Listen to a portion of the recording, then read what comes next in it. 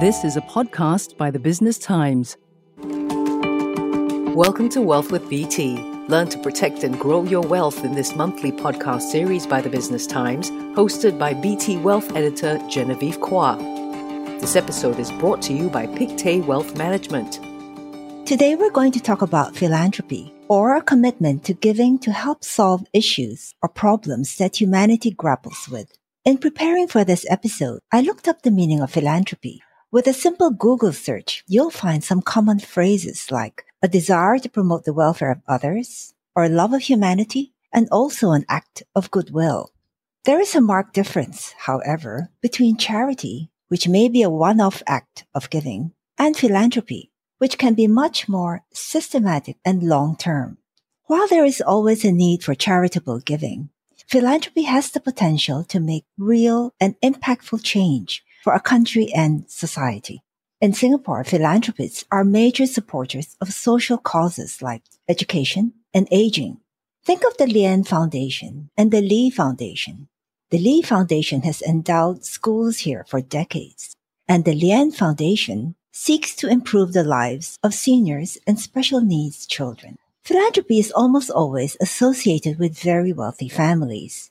If you have less wealth, but many good intentions, can you also engage in philanthropy? We'll get to that in a few minutes.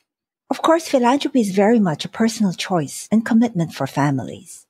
Hence, families play an important role in setting out their philanthropic objectives and charting their roadmap. In this podcast, we'll go into a few points. 1, I'll look into why philanthropic capital is increasingly important for the world.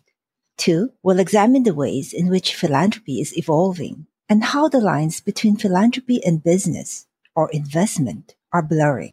And 3, I'll look into the structure or platform for giving. How do you decide on the structure that's best for you and can accommodate multi-generational giving?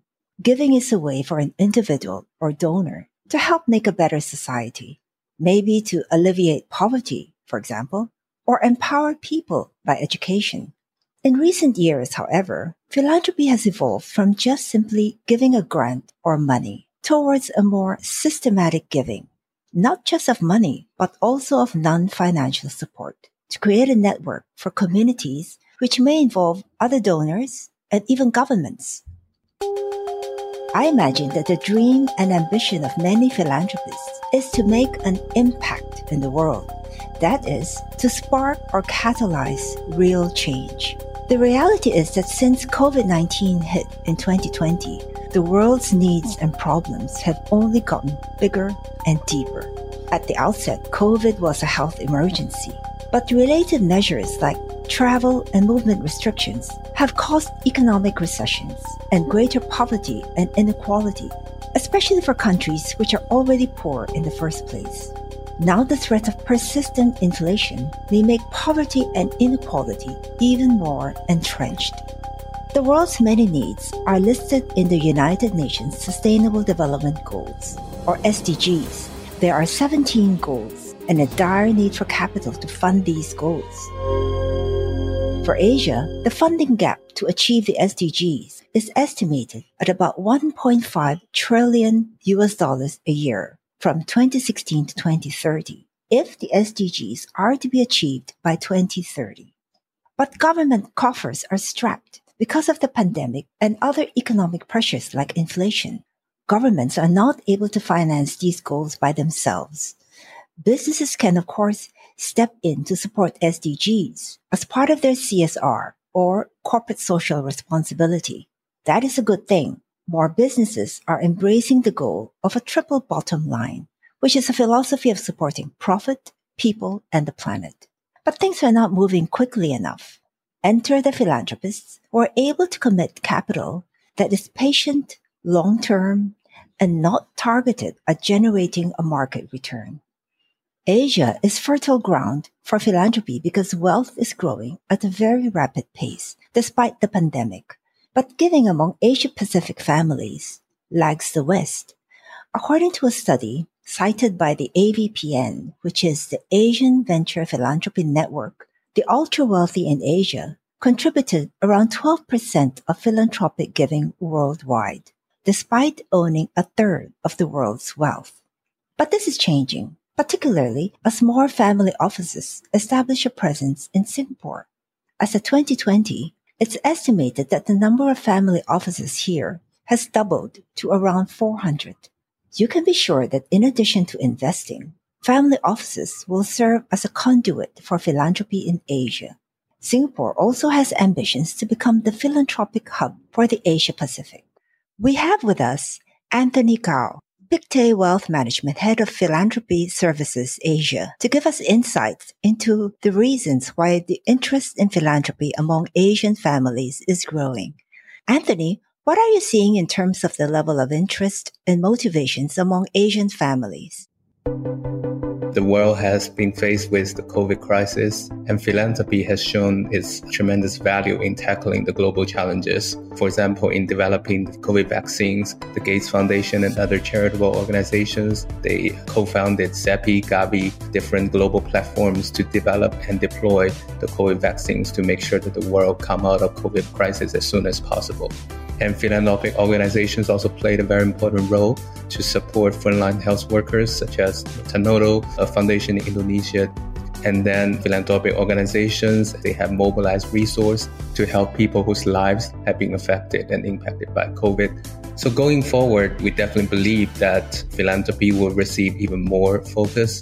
During the COVID, we can see that because COVID crisis has hit different population groups unequally. So after COVID, there's a worsening inequity among the population, with the poor having been hit more heavily. And climate crisis has also become even more urgent, with the latest findings from IPCC showing that the world needs more decisive action to stop climate change. I think more importantly, it is increasingly clear that the market force alone cannot function well enough to address the social and environment challenges. The government alone does not have the resource to address all of the challenges. So there are more encouragement from the government and the society for philanthropic organizations to play a bigger role. And among Asian families, that's especially true because many families are entering an intergeneration transition, and philanthropy has become a very important topic for families to engage their family members to build a legacy. It has become an increasingly social norm for wealthy families in the region to be more focused on impact besides, succeeding in their business. Asian governments, like governments around the world, are introducing policies to encourage more philanthropic giving to help address social and environment challenges. Singapore has been a great example that the government has adopted several policy measures to encourage the set of philanthropic structure, to encourage more charitable giving. So we're very confident that this trend will continue. This episode is brought to you by Pictet Wealth Management. Find us on Apple, Spotify, Google Podcasts, or via the Google Voice Assistant and Amazon Alexa-enabled devices. And now back to our podcast episode. Now let's look into the ways that philanthropy itself is evolving. We can get a good picture of the trends by looking at the US, which is a mature market for wealth and philanthropy. In the US, it's estimated that private giving increased almost fourfold over a space of 13 years, from 1995 to 2018. Many philanthropies have adopted a bedrock principle of what is called strategic philanthropy, where families and corporations borrow approaches from venture capital. The driving force behind this is the desire to achieve lasting impact and to have greater governance and accountability for how funds are deployed. So here is the crux. Today in the philanthropic world, it's generally not enough to just donate money. Just as important is the need to build capacity, which includes building leadership and talent and laying the groundwork for collaboration. What philanthropists want is to make a real impact, not just for today's issues, but to benefit future generations. Hence, philanthropists today may borrow some terminology and approaches from the investment world. You're likely to see a greater focus on measurement and metrics and impact itself, for example. And you'll see the emergence of alternatives to foundations like donor-advised funds.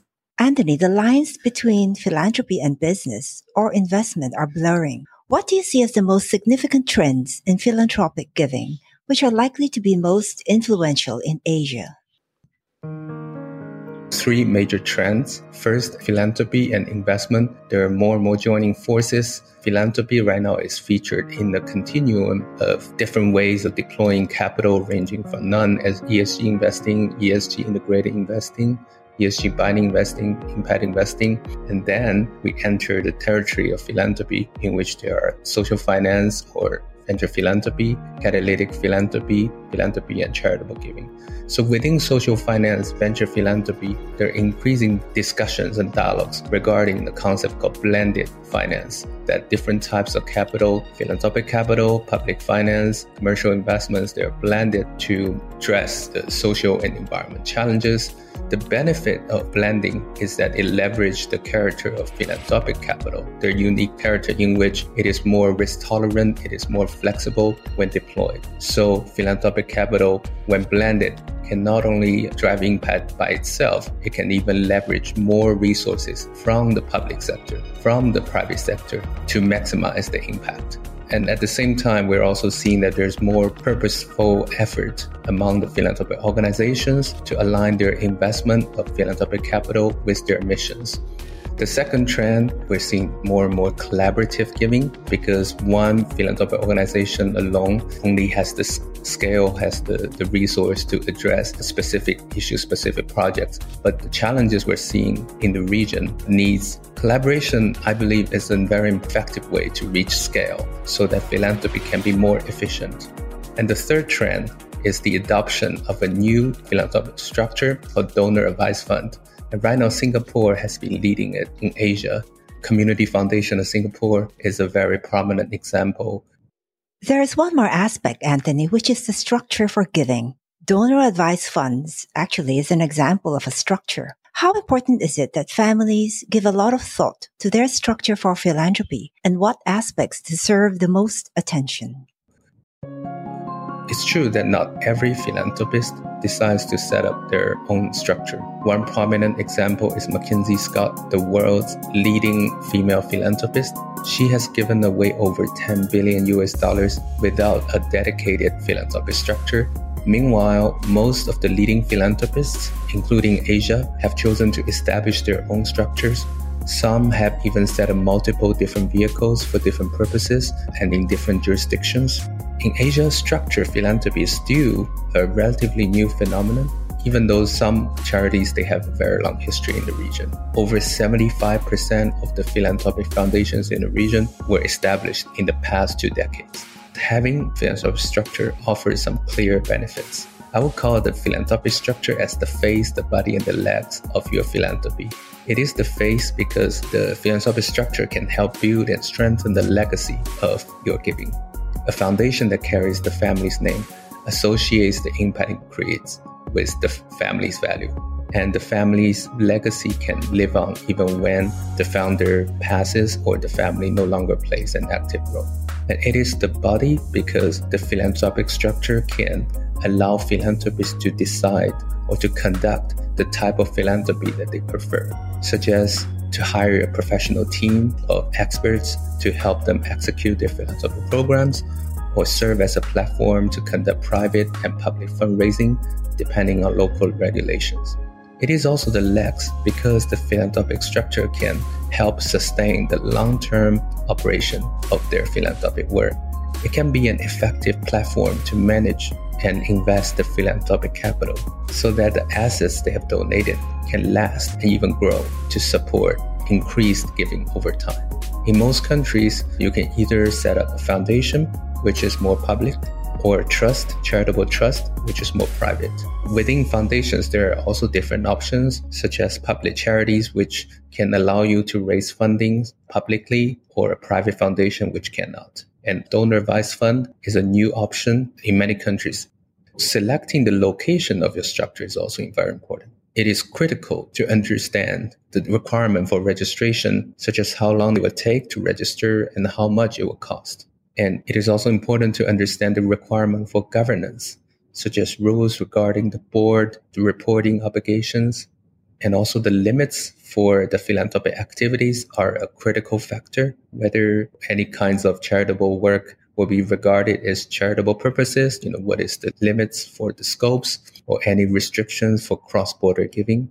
And lastly, the rules about the financial of the philanthropy structure, such as whether there is a minimum requirement of annual payout or what kind of investment is allowed for the endowment.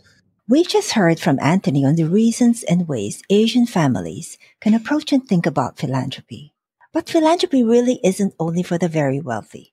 Even if you don't have millions of dollars to spare, you can participate via a donor-advised fund with the Community Foundation of Singapore, for example.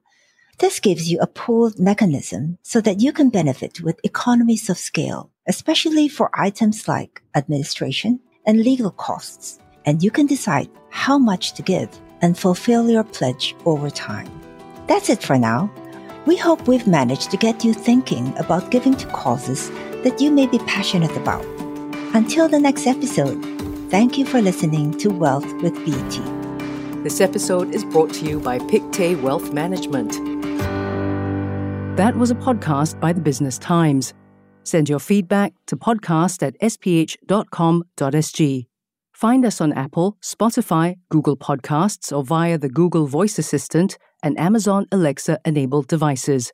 For more podcasts by the Straits Times, the Business Times, and Money FM 89.3, you can also download the Audio by SPH app.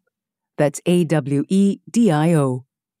This podcast is meant to provide general information only. SPH Media accepts no liability for loss arising from any reliance on the podcast or use of third parties' products and services. Please consult professional advisors for independent advice.